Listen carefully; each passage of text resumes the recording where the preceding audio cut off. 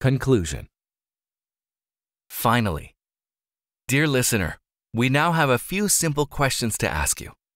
Did you ever wonder, why is a Jew practicing his religion called Orthodox? A Christian practicing his called devout, but when a Muslim practices his religion, he's labeled a fundamentalist. Why, when a non-Muslim steals, rapes, or murders, his religion is irrelevant, but when a Muslim is charged with a crime, it is Islam that goes on trial?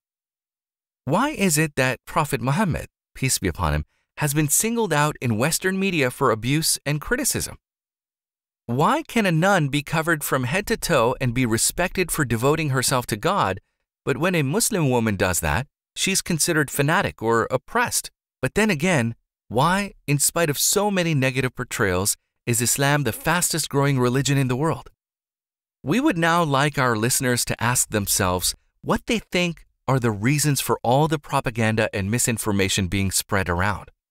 If Islam was just another false religion that made no sense, would so many people need to invent so many falsehoods about it? Our answer is merely that the ultimate truth of Islam stands on unshakable ground, and that its basic fundamental belief in one supreme God is above reproach.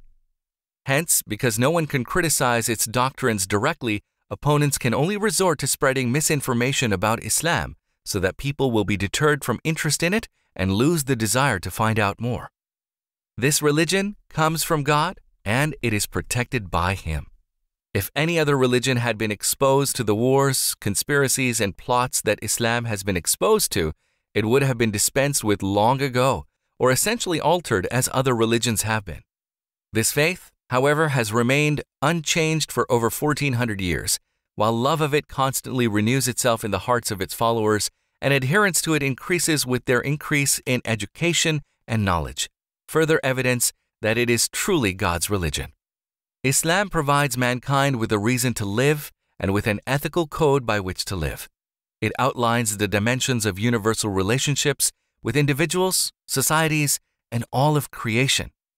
It protects the institution of the family, upholds principles of justice, self-sufficiency, personal and collective responsibility, and freedom of thought. Islam provides the foundations for a stable society, progress, security, and world peace. If more Muslims were to present Islam correctly and clearly, it would surely make many people reconsider and reevaluate their own beliefs. It is quite likely that both scholars and lay people, upon finding a universal religion that teaches people to worship God and respect His prophets within a framework of pure monotheism, would at least feel the need to reassess the basis for their own beliefs and doctrines. And it is that to which all people are invited by the Quran. May God guide you to the truth.